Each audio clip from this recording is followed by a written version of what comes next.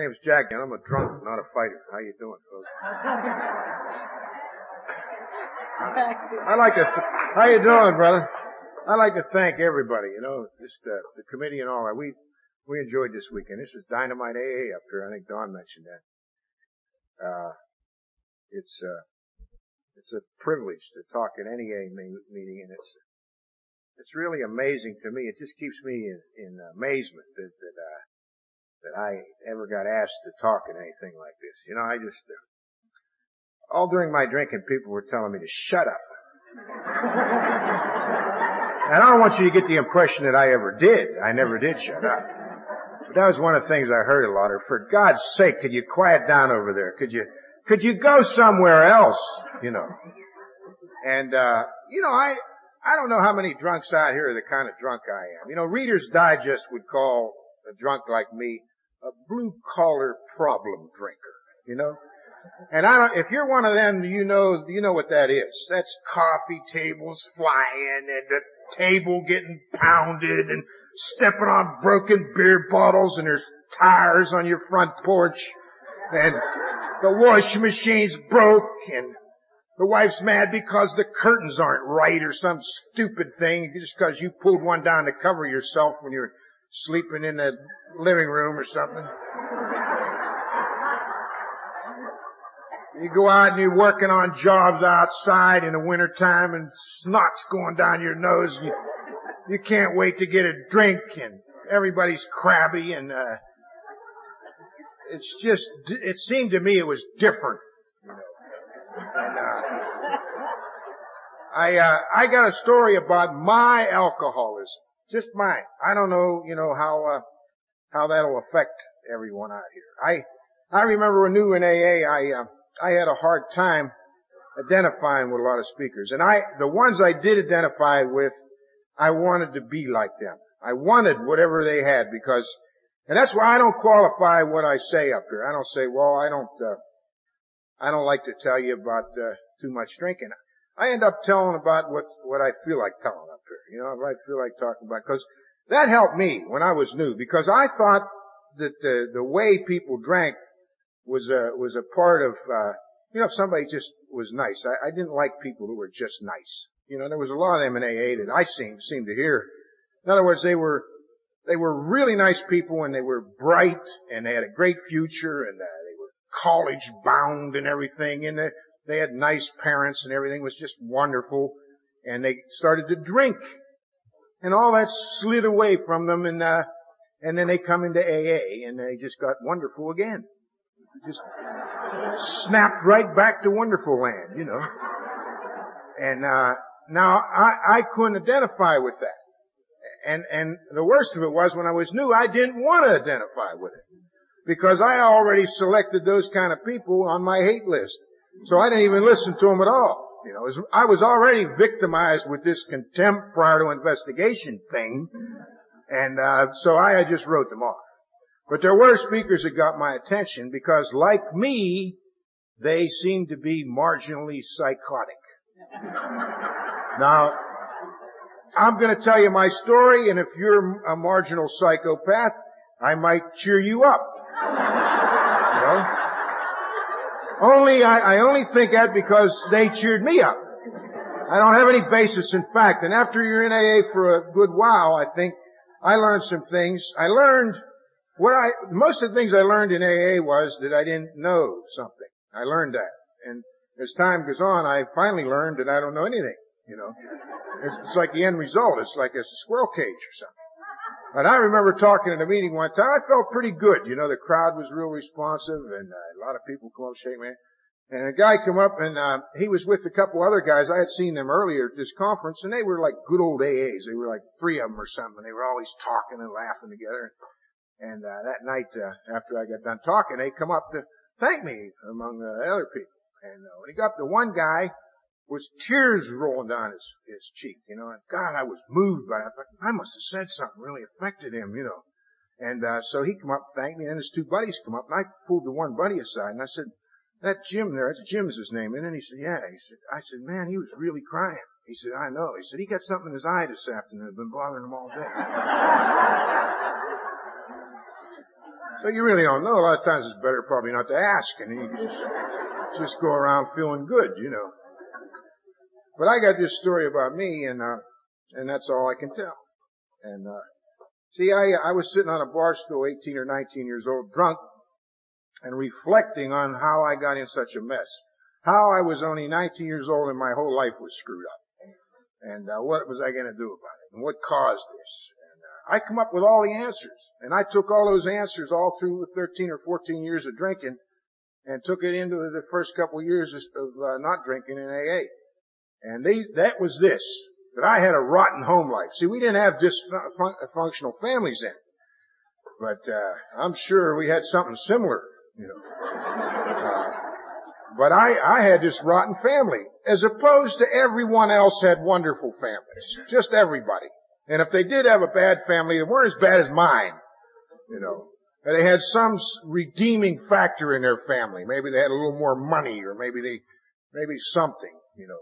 And maybe I thought they were better looking, or there was less chance of their hair falling out or something, you know. So I reflected on this bar stool, and I had a father who was a professional bridegroom. He was married 5 times. He had 1 kid, me, and he quit that. And even a young man like that, I was curious about that, you know. And I had a mother, I had a working mother. Now that was back in the 50s, and a lot of the women stayed at home and done lofty things for their kids. It seemed to me, mothers always baking pies and running out to kiss their little boy on that cheek or something. And my mother was busy. And but I had a grandmother that took that chore up. You know, my God rest her soul. I love her, and she loved me, I'm sure. She was the damnedest woman I ever seen in my life. She weighed about 350 pounds, and she used to waddle out onto the street and get involved with me and my peers. And I don't know if the term involvement is right, but I mean, she would come out and give opinions and things. And then she'd blow her nose on her apron and go back in the house. And all these peers of mine, they would laugh at my grandmother and make fun of her and everything, and I had mixed emotions, you know. And I hated those kids for laughing at my grandmother, and I hated my grandmother for coming out and doing that. She'd just stay in the house, and it seemed like it was all about me, me, me. I could feel this me coming in. I'm like the world is out there like lions, and I got a whip and a chair, and I'm trying to keep everybody off of me. Leave me alone. It's me. And I don't know whether I got self-centered on account of that, or whether I was one of them ones with a couple bolts missing from the beginning, or what the hell is the matter. But I got too full of me, and I knew that wasn't any good.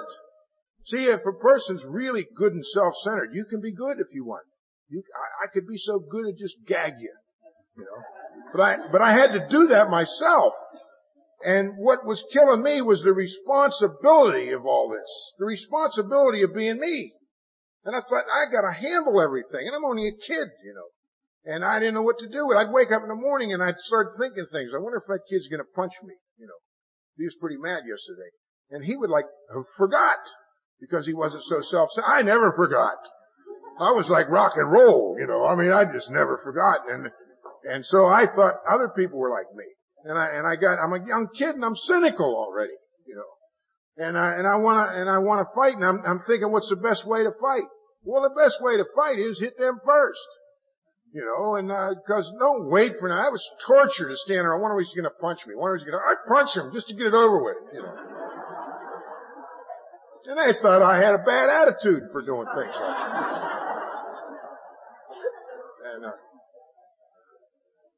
And I got about 8 or 9 years old. My mother remarried. And I got a stepfather that was a cross between Archie Bunker and Adolf Hitler, if you can imagine. And also, he was a man. I mean, a man. He was like a cement block with hair on it.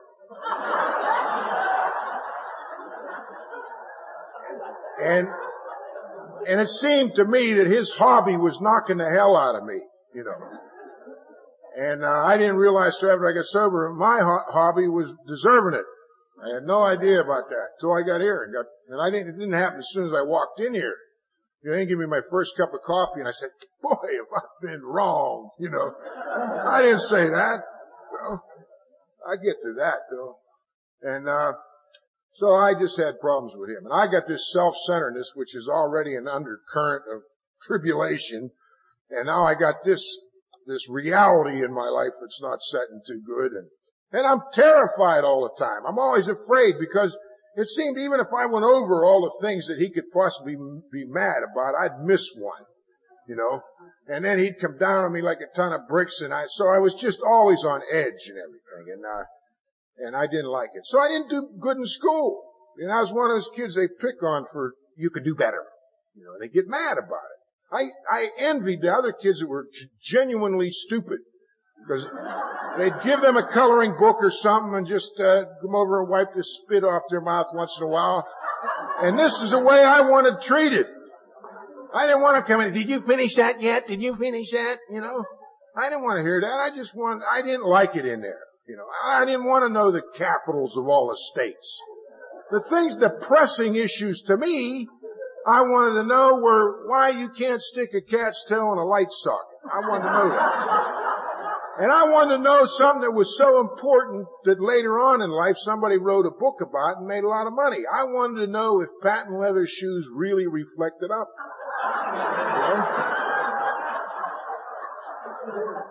And the teachers and all the people in authority, all of them, whoever they are, would always be directing me away from what I liked. I could see what I liked over here and I'm trying to get it, and it just seemed to me there was like an undercurrent of keep him away from that. And then they'd invite the other kids over. Come on over, kids. But not you because you've already done something. And I wouldn't understand even what it was because I couldn't see it as being wrong. And I got more into that self-centered stuff, and I was like either on a defense or I was on the offense. It was never like spontaneous with me.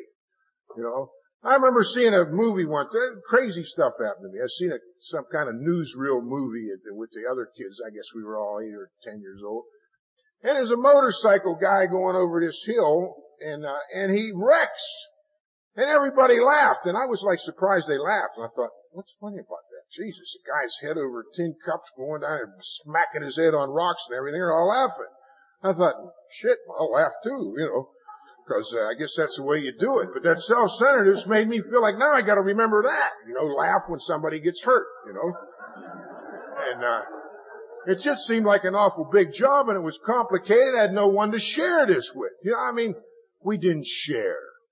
In the 50s you didn't share, and you did not have meaningful relationships, and we did not have sound bites, much less this point in time and other creations from the 70s and that. We just didn't have none of that. And I was just thoroughly confused. Maybe I'd have got by with a few sound bites here and there, but I was trying to get by without them, I guess. But I saw because of my discipline problem in school and that, I started doing a lot of things I wanted to do. And I got a little band going in those days.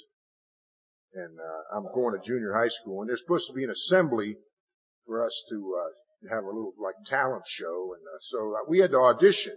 Well, by this time I already know that the teachers aren't going to let me play what I want to play up there, so we auditioned a little tune called Mockingbird Hill. Silliest little thing I ever heard in my life, little waltz, And so we played that, and they said, "Oh, you can play that on assembly." So we got on assembly, and I told the guys in the band we're going to play this brand new thing we heard called Night Train, and so we played that instead. Well, this was back in 1954, and all the kids are up on the seats, and the teachers are up in arms, and combining this with me forging library passes and selling them and selling dirty pictures and smoking cigarettes or whatever the hell else I was doing, why they threw me out of that school. I was going to like a little borough of Pittsburgh called Swissville. I was going there, and they paid the city of Pittsburgh to have me go down to one of the inner city trade schools, and they put those schools, they find the worst. Where's the most prostitutes, numbers, writers?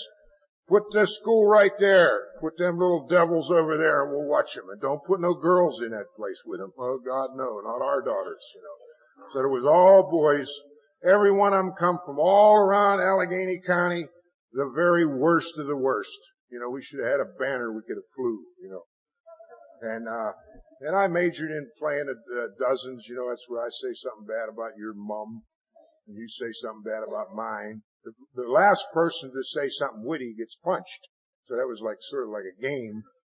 And I went down there with this stupid name, Jack Dempsey, and it seemed to me everybody in the school wanted to beat me up.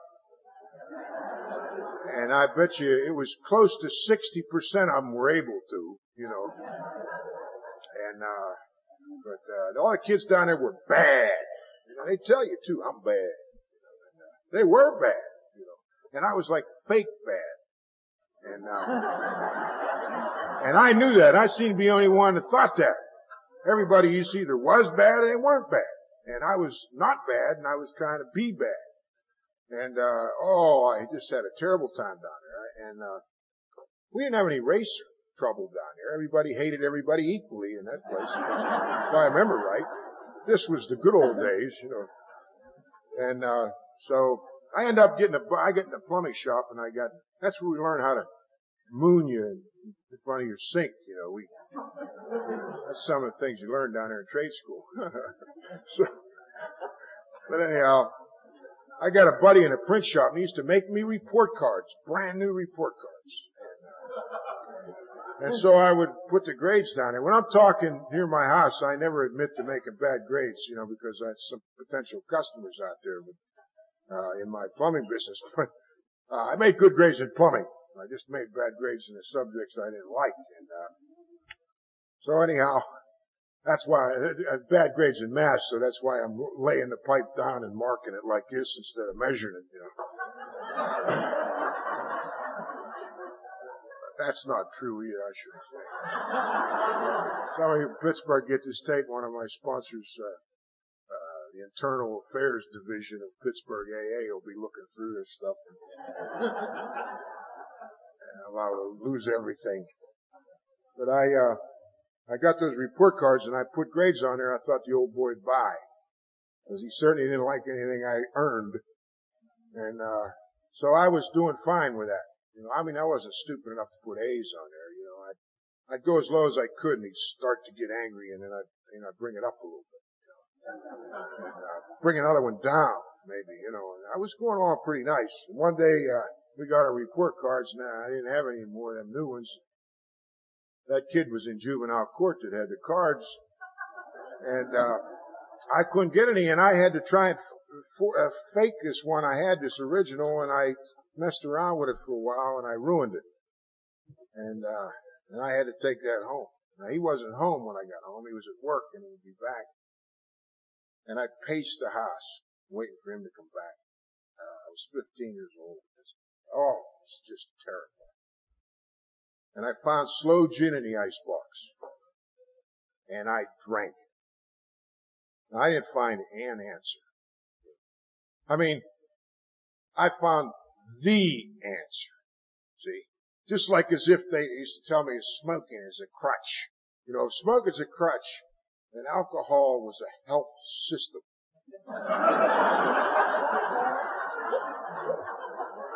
And, everything that I've been whining and crying about now for, I lost Kevin's watch already.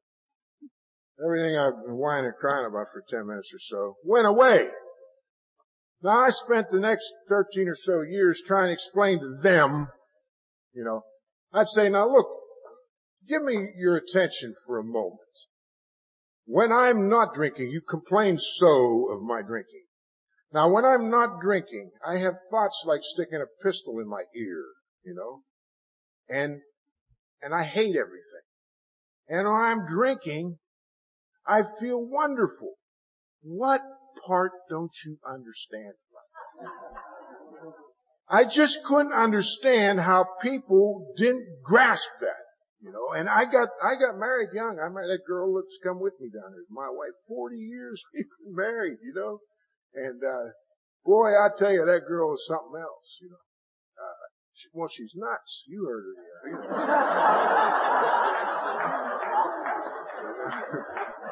She's, it's just like, what was it, Groucho Marx or something, said anybody that would allow him in a club, he didn't want to belong to a club that would allow him in. That was, I got married to this girl, and she's my honey, and, boy, I know how squirrely I am, but I got her drunk the first time I met her and smashed her glasses, so she took me in, That's not true either. I tell a lot of lies, but I usually try to catch them myself and let you know. But I used to tell her when we were going together about them, how terrible they were, and how life was like a sack of monkey puke or something. And everybody was dishonest and corrupt and unfair, and there was no justice, and everything was bad. And she'd just look at me. I thought she agreed with me because she wouldn't say nothing, And I told her about them, and we got married. I wasn't married too long. I realized I'd married into the enemy camp. My wife was one of them. And I'll give you an illustration about the difference between the way my wife is and the way I am. Now, I'm sober a long time now, and I stop at stop signs now. I actually do. And now, if you ask me about that, I'd say, yes, I stop at stop signs, and I would tell you why. You'd start to walk away. I said, well, wait a minute. You asked me, I told you, but let me tell you. I stop at stop signs because I don't want to hurt anybody now. I got that part of the promises where I think of others. I really do, and I don't want to hurt anybody with my car. And also, I don't want to get a ticket, much less smash my car up. You imagine I pull out there and some guy like I used to be just comes racing through there and plows into me, and then my car will be down there getting fixed. And you know how that is. There will always be a bent frame or some kind of twitch in the damn thing, or from then on, So I don't want that to happen. Now, if you ask my wife about that, you stop at stop signs. Now, my wife wouldn't understand the question. She'd say, what? Do you stop at stop signs? Why, certainly I stop at stop signs. Oh. Well, why? Why? Well, really, I guess because you're supposed to. Now, I never done anything in my entire life because I was supposed to. Drunk or sober. A lot of times I did things I was supposed to do because at the moment that seemed to me the best thing to do anyhow. But that was always a factor that slowed me down. Somebody would say, Jack, you're supposed to, and that would shut me off. Because I would think, what?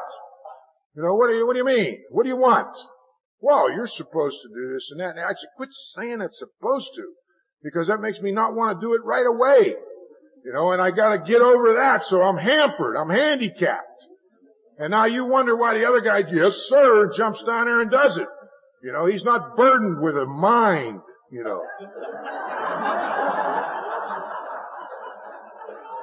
I had a couple speakers I got this weekend. You probably have enough of that when I'm done here.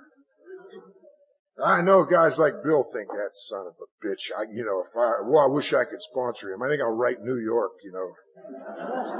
But don't worry, we got Pittsburgh's full of Bills, man. Just full. And they refer you to one of the other ones. And a lot of them are like they fake you out because they don't look mean or nothing, A lot of them are like damn gray hair guys. My wife used to run me over to guys like him and turn me in. She said that the other day. She'd say, you know what he said today? Tell him, Jack, And, but most of the time, them guys like Bill, the beauty part was, they'd laugh. They'd wait to give the courtesy to let my wife walk away. They didn't want to embarrass her, but they'd laugh and they'd say, oh boy, I tell you, Jack, you're something else, man. When are you going to get through hurting that like that? When are you going to quit doing shit that just turns on you? Well, I don't know. I just get sick of her,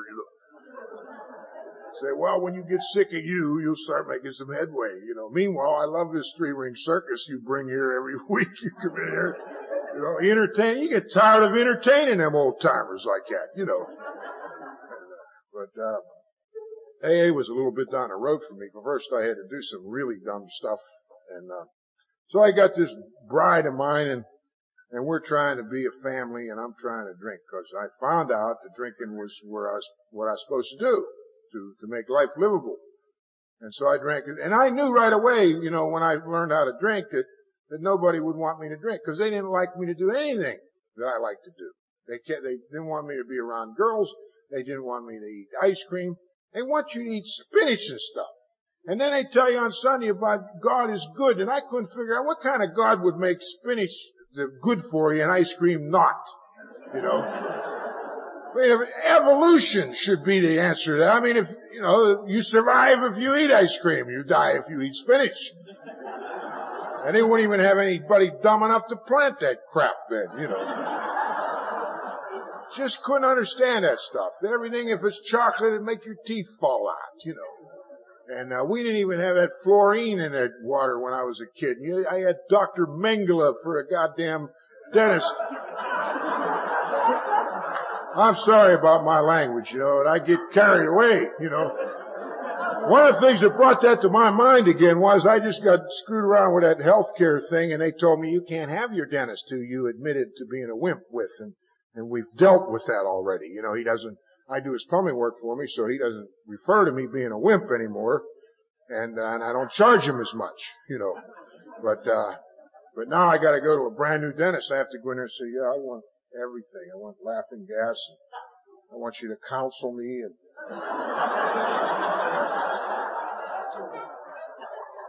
I mean, they just don't expect a 250-pound plumber to act like that, I'd just as soon catch my fingers in a sawzall than go to a damn dentist,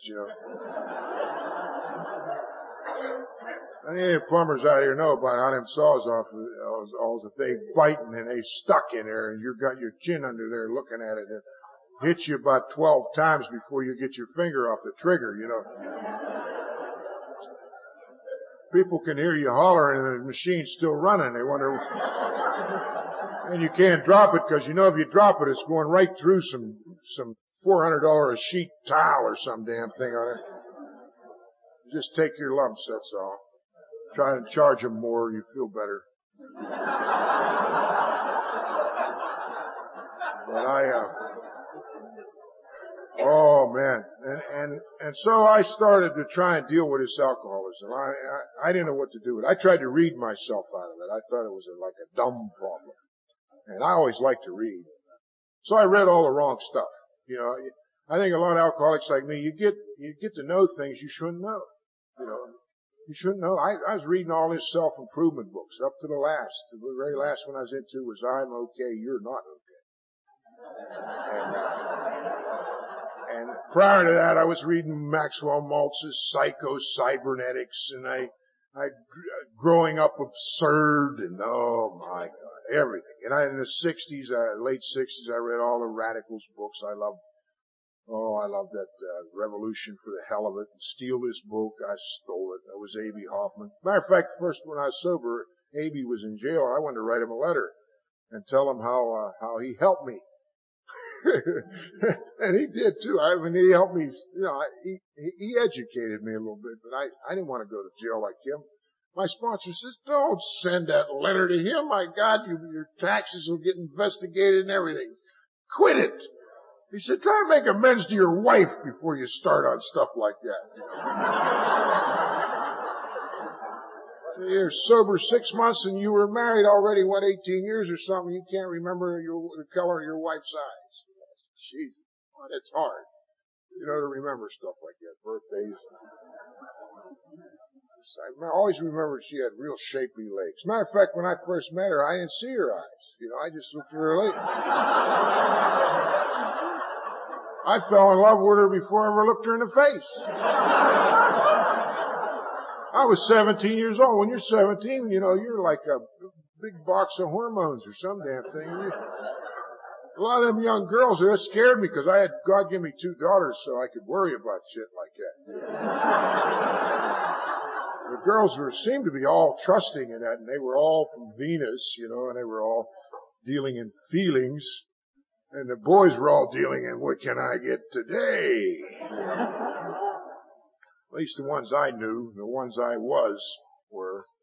And, so you could see I was troubled by a lot of things other than alcohol all my life, But, oh man, I read all that stuff and now I'm a plumber that knows this. I don't want to study, piping design or anything. All them other guys are doing that and they're going on ahead with these big jobs, and I'm reading philosophy books and I'm becoming a regular dingbat.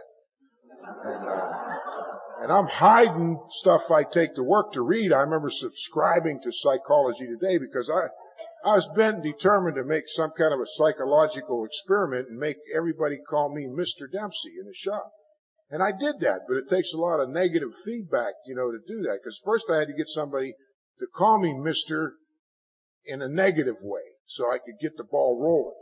So they would all call me Mr. Dempsey, and I didn't like the way they said it, but I had a hard time changing that. I couldn't change that, but I got them all call me Mr. But I'm hiding these books. I got Playboy covers around these Psychology Todays. And it just seemed to me there was some kind of a hole in the justice or something that it'd be like that. And, so I was nuts and I was, I'd be drunk and I'd come in and I'd be sleeping in my car and them guys would wake me up and they loved it. They'd come down and see me slouch down in the seat of my car, trying to I couldn't go home, cause when I got home, the doorknob was connected to her mouth when I get up on that porch. And I'd have to get them speeches about what I was doing and all that stuff, and I didn't want to hear it, and I was sick, so a lot of times I'd just go down by the plant that way, get a decent parking place, cause there was nobody else there yet. And then all them early bird wonderful guys would come to work. You could set your clock by them, in the carpools. They had carpools before it was fashionable. They'd all ride together and they'd talk and be laughing and they'd leap out of their cars. All the doors would open, and they'd all be out there with their tidy little lunch buckets and everything. And I got a sandwich that I got down at the club.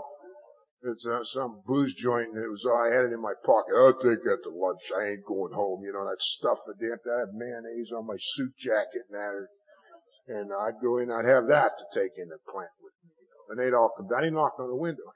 Hey, Jack, yeah, you coming to work, I'm down there looking up. So what's that on your chin, And I'm like this and looking, I don't know what it is. Maybe I puked on the door and I got it on the armrest, now it's on me. And, it was just awful. And then I'd go in that plant and I'd work and I'd get all the worst jobs and some of it was actual and some of it was my imagination. I just thought that I got the worst jobs and worked at the worst place with the worst boss, that the fellow workers were all mean and stupid and, everything was bad for me.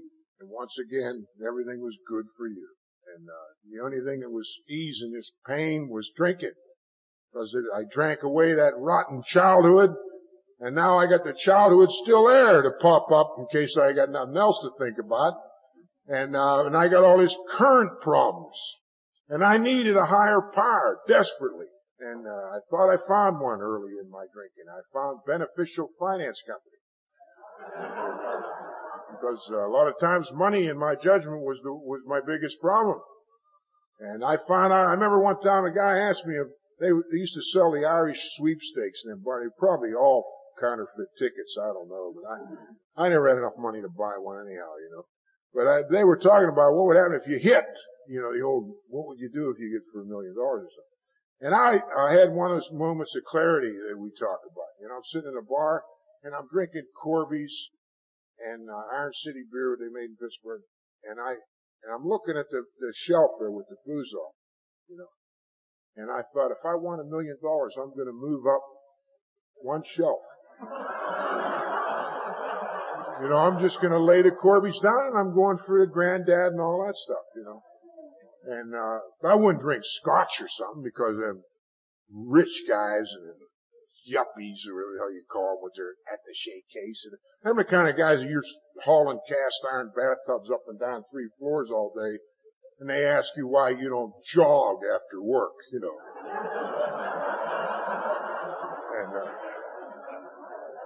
but anyhow, they were the guys drinking scotch and other peculiar drinks with green things in it were really for girls, And, but I would have moved up to that. I'd have told them to put the fifth to Granddad in front of me on a bar with the lid off, And I would have just stuck that right in there. And I would have went over and put $40 in the jukebox on my favorite tune. And you'd have listened to it all night. Or we'd have fought. And I had trouble with that on occasion, but but most of the time people would just say, oh, Jesus, they go somewhere else. I knew they couldn't stand me, and I hated that. I felt rotten because people couldn't stand me. I hated it. I told a pigeon when I had this guy for a pigeon for a while. I said, I know I was obnoxious when I was drinking. I said, what do you think about it? What do you think I come off as? He said, you're just overbearing now. You've made a lot of headway. And hey, you can't fire a pigeon for something like that. You gotta just, well, okay, And he made me somebody was talking, I think it was Don was talking about doing things backwards. And this guy made me a little plaque that had 2 feet on it. It says, it's called praying feet for somebody that does the program backwards. I thought that was quite clever. But I do a lot of stuff. I had a lot of fun in AA like that. Doing things, just crazy things. But anyhow, I went through the whole gamut trying to quit drinking. Last couple of years of my drinking, all I did was quit drinking. And I drank more when I was quitting than I did when I just drank. I think you gotta be an alky to understand that, And, then I end up as a psychiatrist. Imagine. And a psychiatrist hurt my feelings. I don't know why he did that. Well, see, I had an alcoholic mind. And before I went to the psychiatrist, I had to decide what I was going to tell him because that was pertinent to what he was going to do with me. I mean, I'm thinking all the time. I'm not going to tell this guy everything I did, much less everything I thought. He would probably be legally obligated to have me gassed, So I'm not going to tell him that. I'm just not. And I'm not going to tell him something stupid. Like, you know what, I've been doing a little drinking and, one night I stepped out on the little missus, can you imagine? And, he would say, well, that's too bad. Don't drink anymore and, get a nice hobby, like stamps or something. And come back next week and give me another $100, And I knew not to do that, so I thought I'd give him something right in the middle. So I took truth. It wasn't lies. I took some truth and I put it all in a little package, a small package of degradation and being a rake and that, and I handed him that, and my God, you'd have thought I was Jeffrey Dahmer or something. He just turned on me and he was,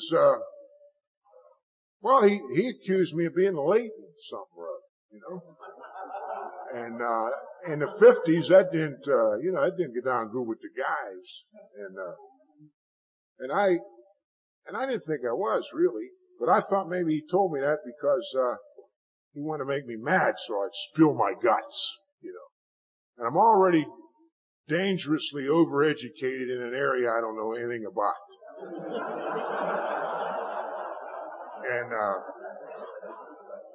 And so, I'm a hard to handle type case. And so I have no idea why he did that. And I just got bogged down in that. But after I got in AA, I realized that I'm a potential anything. I mean, I don't know what the hell would happen. It's like a surprise for me the last couple of years of my drinking. When I drank, what would pop up? It was always a bad surprise, but I thought, well, I'll never do this or I won't do that. And then I would do that. I don't know where the thoughts would come to my mind, and I would do stuff that I was just, like it says in the big book, when we get to that drinking stuff again, after being sober a while, that would slide back into incomprehensible demoralization. I don't think that means wearing a lampshade on your head at a party, I mean, we don't get here from singing too loud in church, at least not the ones that help me get sober, the ones I've been with. We're just awful. I mean, I don't want my kids or grandkids hanging around with people like me, but people like me, they got to do something about that because I was either going down the chute or I was coming out of it. I didn't know which way to go, and I don't want to get back in that again. I didn't come here, skipping and jumping and doing cartwheels. I come here dragging, I was screaming, they were dragging me in here. I didn't know what was here when I first come. The worst thing could possibly happen to me was come to Alcoholics Anonymous in my judgment before I come here. I did not want to come here. I knew everything, first off, so I knew what this place would be absolutely full of people I didn't like. I just knew it. The kind of people, the kind that hand you a prayer track when you're trying to cover a bad check or something. Well, get away from me! I remember a comedian at Flip Wilson one time was talking about his car was stuck. He went over in a little embankment. He's stuck down in a gully or something. And he doesn't have a driver's license, and the registration on the car is expired. And he's been drinking a little bit. And a good person, one of them comes and lights flares and sticks them all around the car, And he said, you don't want that. That draws cops, man. They see them flares, they'll be right there. He said, you ever try to blow out a flare? And that was the kind of problems I had with everything that the world seemed to have set up already to take care of problems. Because they always had different problems with me. My problems always had some kind of a little bit of a thing to them that you couldn't fix them on normal channels, I remember going in the bank, I'm trying to cover a check. I wrote a check to this gorilla, I wrote him a football ticket and he won and I didn't have the money. And, so I got some sort of an extension based on him holding my life in his hands. And I had completely forgot about him because I was having such a good time drinking and puking that when I did come to realize that I had to give him that money, I didn't have, and I stole some money out of my wife's purse, and I took it down here in order to cover that check, and I get in line in the bank, and it was just typical. It'd be somebody, an older woman in front of me in the bank, and she's talking to the teller about, has Harry got called back to work yet, and just the stupidest, mundane, I want my check in there. That gorilla's gonna come and he's gonna not get the check's gonna bounce and he's gonna tear my lips off and you're in this line and what are you doing down here anyhow? Are you gonna cash in 4,000 pennies or some other bullshit? Oh, I just I literally hated all the people that did the kind, gentle, and even when I first come in AA, it seemed like every other person that got up at this podium and saying, now I can smell the flowers outside. What? I just want to stop for 2 minutes of thinking about killing myself. That's all I ask, Or just give me some kind of a dispensation so I can drink for 2 days. Give me some kind of a 2-day program or something under some kind of study. Can I get in something where they're studying alcoholics or something? And I didn't want all that aggravation. I didn't know what to do. And my mind just raced all the time. The only cure for my mind racing, it wasn't even a complete cure, but the only thing that ever even come close to working was some kind of gratification. I had a hard time wanting to commit suicide in the middle of having sex. I never thought about it then. I never thought about it when I was eating a good dinner when I was hungry and I got steak stuffed in there, butter and them rolls. I just wasn't thinking of suicide. I thought, well, if I did I'll kill myself after I eat. When I was in the middle of playing a pinball machine, I didn't want to commit suicide. I would when I'd run out of quarters and I'd walk on my way over to cash another bad check in order to get more quarters to get further in debt. I'd have that feeling. But then the hope of coming back and hitting that machine. I thought maybe I'd hit that pinball machine, I'd be able to go to Europe or something, That's probably the best you could win, $25 or something. But any time I was in complete self-gratification, I had some measure of relief. But the thing that worked best of all, which was my total downfall, was alcohol. Because, I got spiritual when I was drinking alcohol. Now, people talk about smelling roses. I could sit on a step, drunk, drinking whiskey, and be entertained, enthralled with the cockroach. Just looking. And I remember some years later, I remember hearing that song, Wasted Away in Margaritaville, And that was me. I identified with that. I mean, a guy, it wasn't going back to college. I mean, I wasn't a college guy, but he wasn't going back to school. He had missed starting in September. He's at the beach. And he's around barefooted and it's getting cold now. His girlfriend, he got a Mexican girl tattooed on his arm, and he can't go home with that. And he knows it's dumb to get that tattoo, but isn't she a cutie and all that? And he's just, he steps on a pop top and cuts his foot and he's drinking tequila. And he's looking for salt. You gotta have salt when you drink tequila. I mean, drink it anyhow. I mean, don't let that slow you down, but try and get the salt. Make a thing about the salt, and that's what he did. He spent a whole day drinking tequila and looking for his lost shaker of salt. I mean, now that's entertainment, If you're an alcoholic, you don't need a big deal. You could start out with a big deal. I'm going to run off to Venezuela with 3 women. What do you think of that, Steve? You need to do that, really. You could just go down the street and sit there on a dirty bar stool and just drink. And that's even better. Going anywhere. Much less home. Listen to her holler at me. Listen to them kids crying. Always some connection with me. I wouldn't see them for 3 days and somehow when I went home it was my fault. They're all crying. Everybody's mad. The neighbors are mad. Boss is mad. Wife's mad. My mother's mad. And I didn't even do nothing but get drunk. The hell, I got people who should really be mad. They don't even know about the 3 cards that I sideswiped and just kept going, And I'm thinking, imagine them guys. They got reasons to be mad, And I might run into them yet. And I'm just starting to worry about whether they see me or not now that I'm starting to get sobered up. And you ask me, you are wondering why I want to get out and get more to drink, man. I'm scared to death.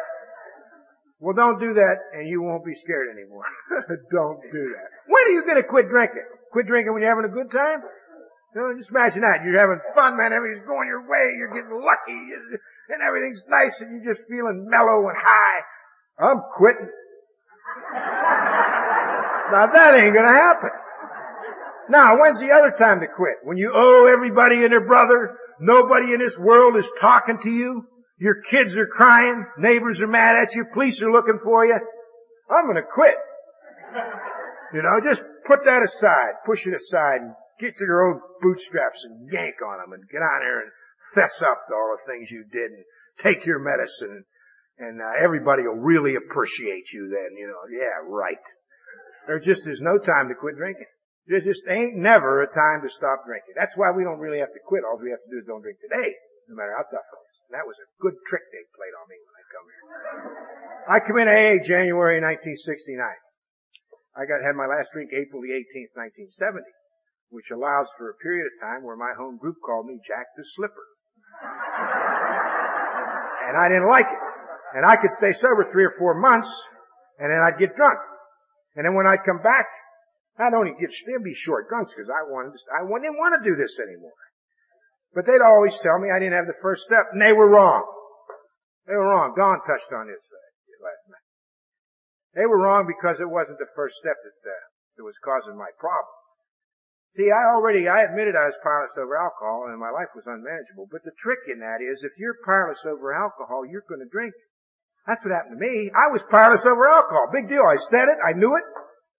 Well, what am I going to do about it? You say, I'm powerless over alcohol. Here it comes. And I'm drunk. And it was no big thing to that. The trick was to come to believe that a power greater than myself could restore me sanity. That was the trick. See, since I had this thing about contempt prior to investigation going for me, I didn't understand what they were saying. They said it, I read it, I heard it every night at meetings. We came to believe that a power greater than ourselves could restore us to sanity. That's not what I heard. You imagine that? They said, that ain't what I heard. What I heard was, do you finally believe everything that Methodist minister told you when you were just a little snot? I mean everything. When they got up there and they said that Apostles' Creed, I mean every word, like everyone else believed. Everyone in that church would leap up all at once. And they say, I believe in God the Father Almighty, maker of heaven and earth, and in His Son, Jesus Christ our Lord, who was conceived of the Virgin Mary, who suffered under Pontius Pilate, was and on, crucified, dead and buried. And the Methodist said, He was dead and buried and then ascended into heaven. The Lutherans and the Catholics said He descended into hell, then ascended into heaven. And meanwhile, you got epistles and apostles, they're talking about it going all around. You don't know what the hell they're talking about. No idea what they're talking about. Just further making me think that I'm stupid. It's a stupid thing. If I only go to school more or something. If I get to be a lawyer, something, You're just not going to see this in the Allegheny County Plumbing Code. It ain't in there. And that guy down at plumbing inspector's office told me that's all I need to know. But I better know that, or he'll be tearing my license up and saying, now you'll go drink, And so I didn't know what to do, But on top of that, there was people that not only did the Hebrews said that He didn't even come yet, let alone go, So there's blocks of millions of people that believe contradictory things, and I mean they believe it. They're like serious. What do you? Oh, I believe, and I would stand. I believe, and it ain't coming. I don't believe. I'd stop saying I believe, and I turn around and say, you know what? I still don't believe. It's not that I'm not nice. It's not that I don't want to believe. I mean, you can't take a person and just make them believe unless you give them some kind of shot or something. I don't know. How the hell are you going to believe? I had to have proof. I was a doubting Thomas. They even had references in organized religion to people like me. And after I was in AA, I'm reading a big book and reading different AA literature.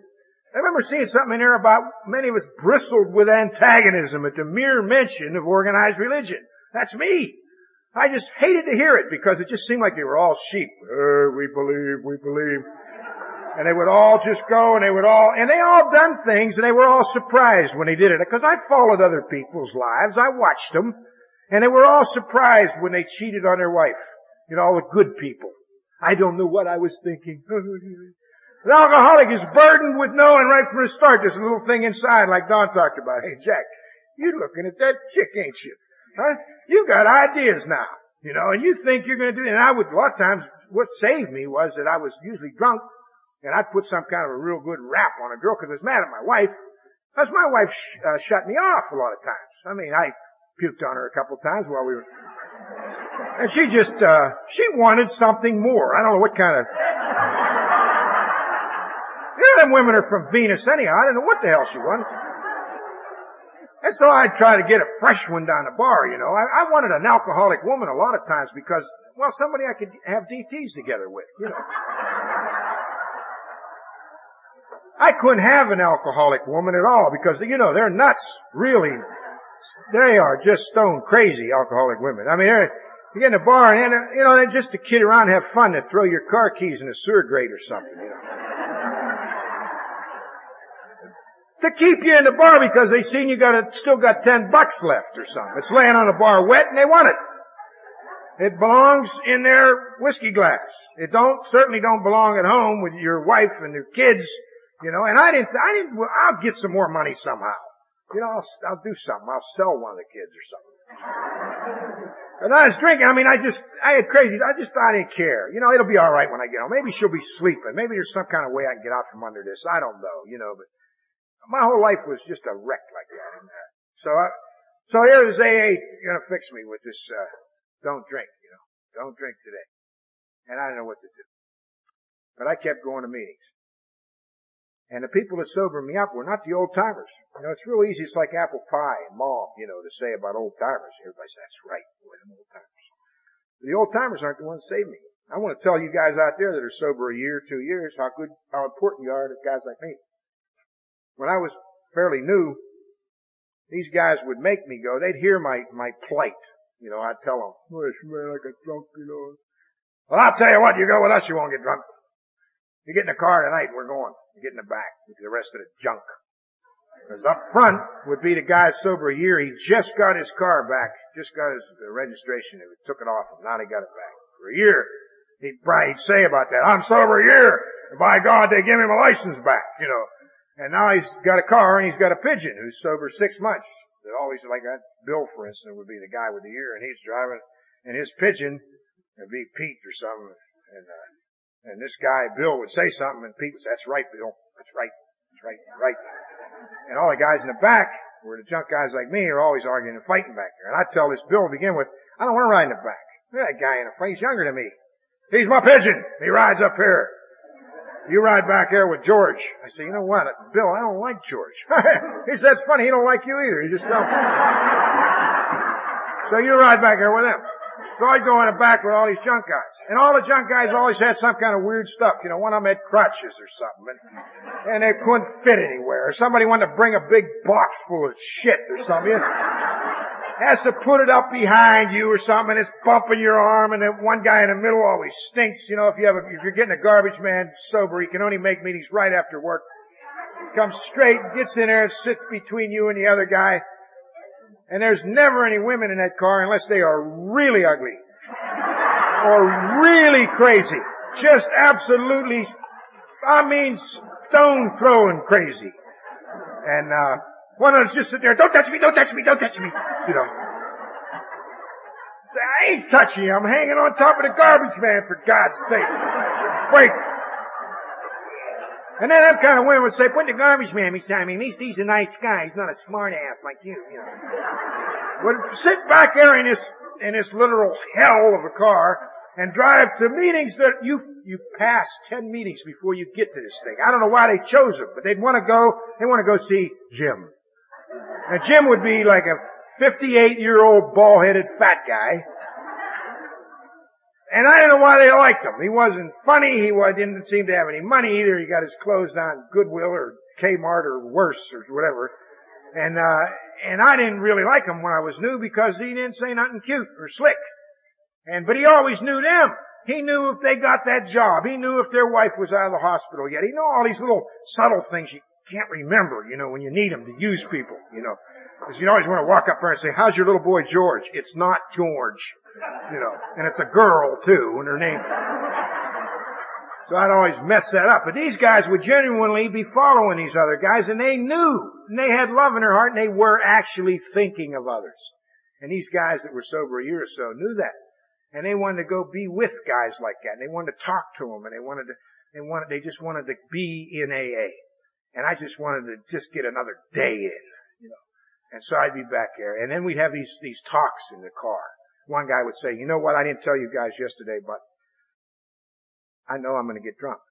And everybody would say, why? You know.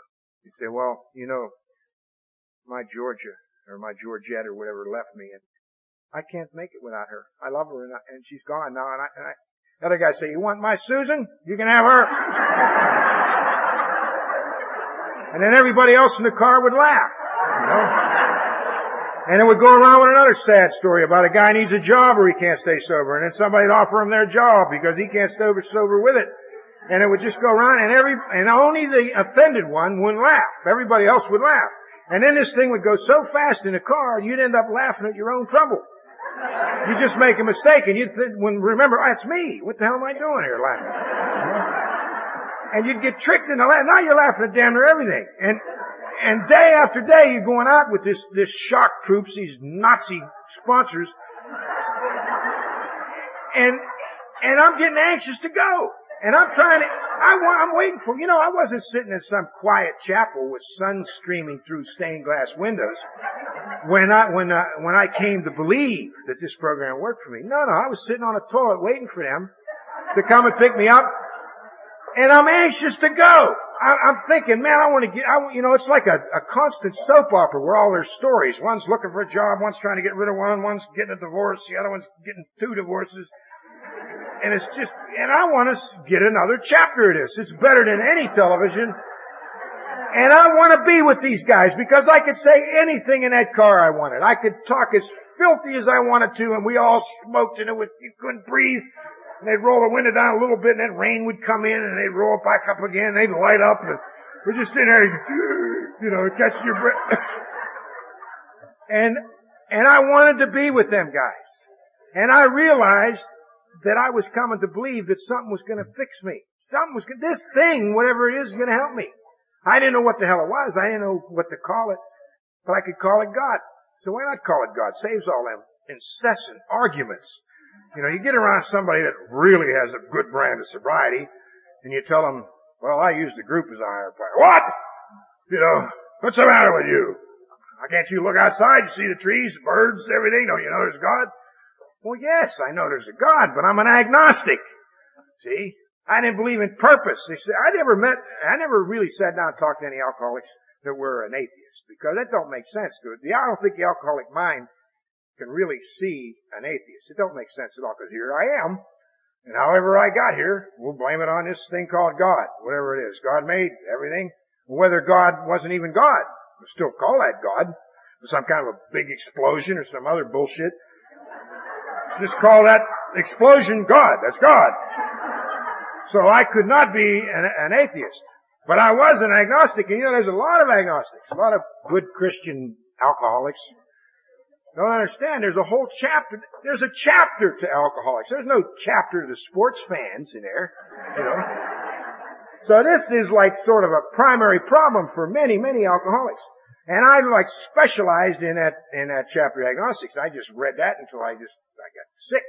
I just kept because that's where I was. That was my problem. And that was my biggest problem. You know, that's the biggest answer in AA. God, you know, is either everything or nothing. God is either everything or nothing. I mean, that's a big thing, you know. You can't hardly hang your head and say, well, I think I'll sort of join AA. And you have social memberships here where you don't have to do too much or get really serious, I mean. And make amends to everybody. You know. I came to believe that a power greater than myself could fix me. And once I did that, I wanted to make a decision to turn my will and my life over to the care of God, as I understand. First, it was honesty, you know, just like the theme of your conference. First thing was that I had to realize, I had to know, I had to accept the fact that I was in deep doo-doo. And that it wasn't going to go away. And all the other things that they told me in here, that no human power could fix this thing. And I had to say, okay, all my crap's wrong. Everything I've been doing all my life is wrong. What am I going to do? And I became open. And most of the time I argued about it.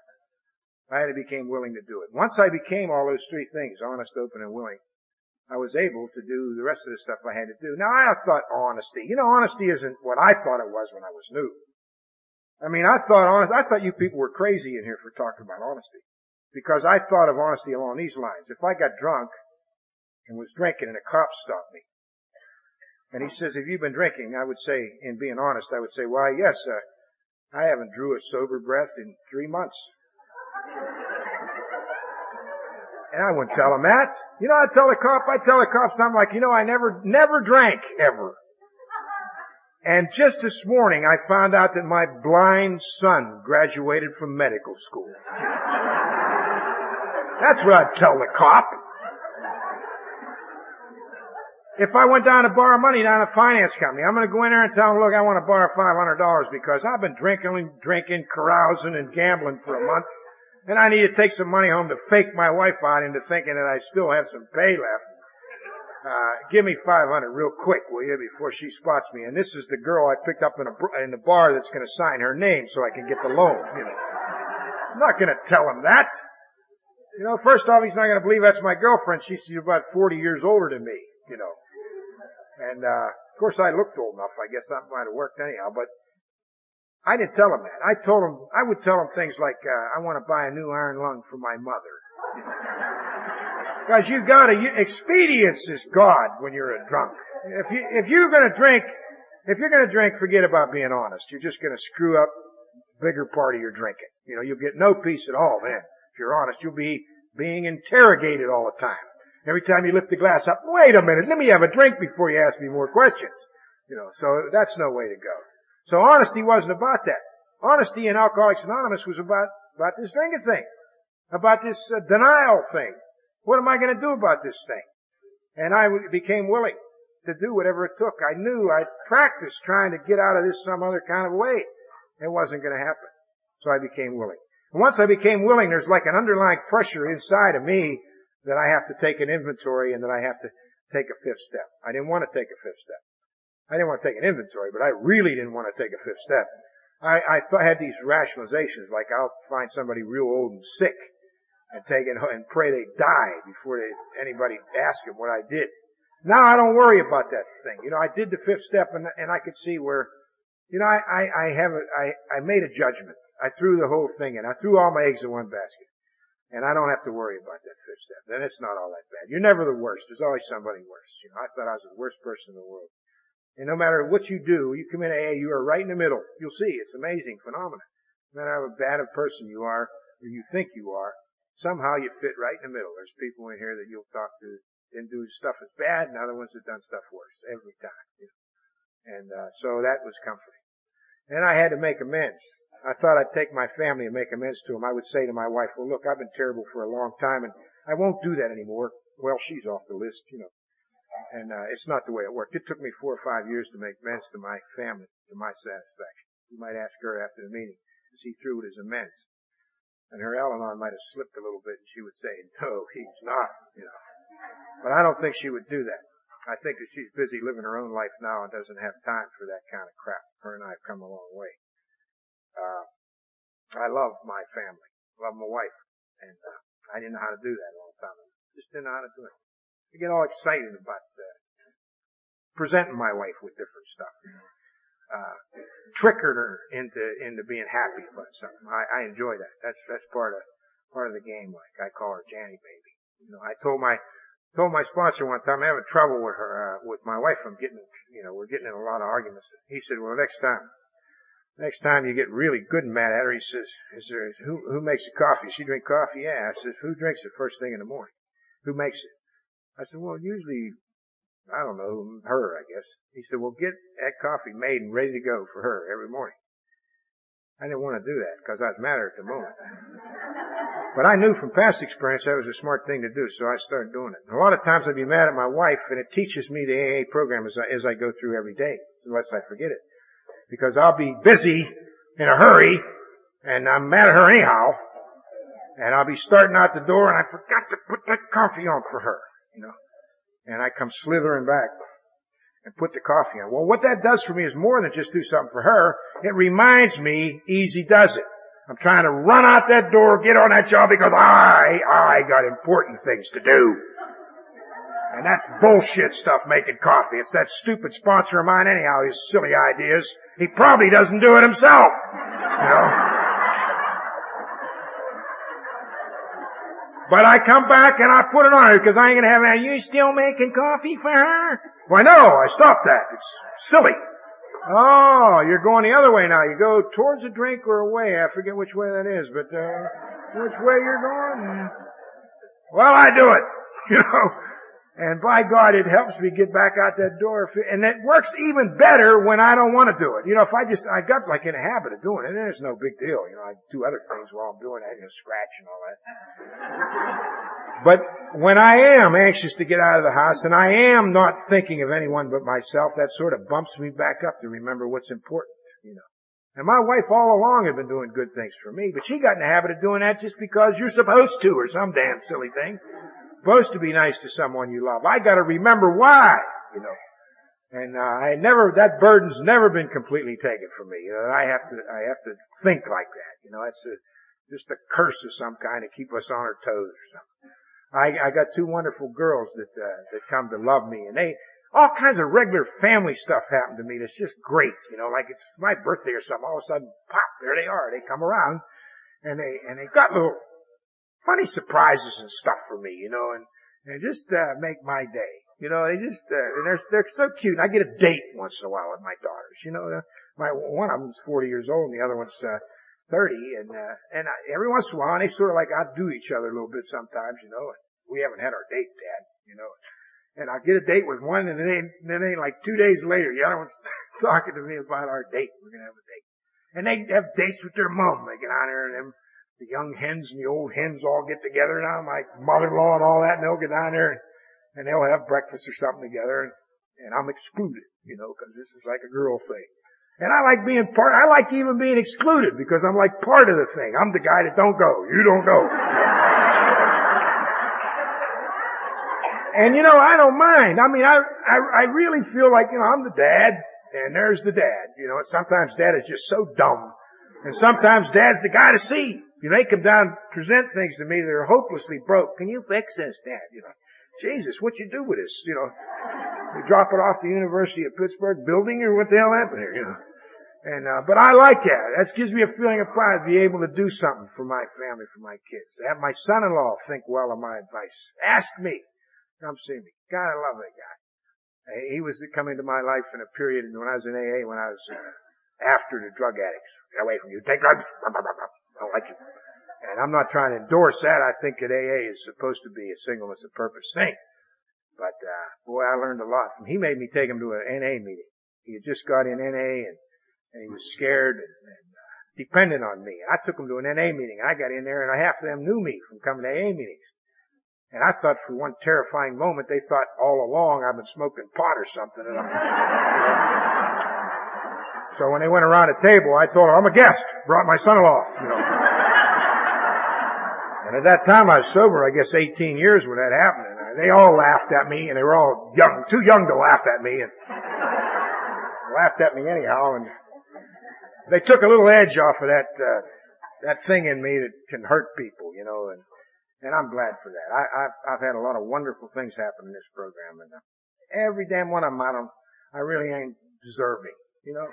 Because I don't think any of us are. It's just like too much good stuff has happened it just amazes me and it drives me to continue. I go to a lot of meetings. I've been going to a lot of meetings a long time. I think if you talk with the outside world, they'd say that guy is really nuts. How can somebody take 26 years and go to recovery things every week for 26 years? He must really be a serious social problem, you know. And I don't give a damn what they say. I don't care what they think because I'm not in that world anymore.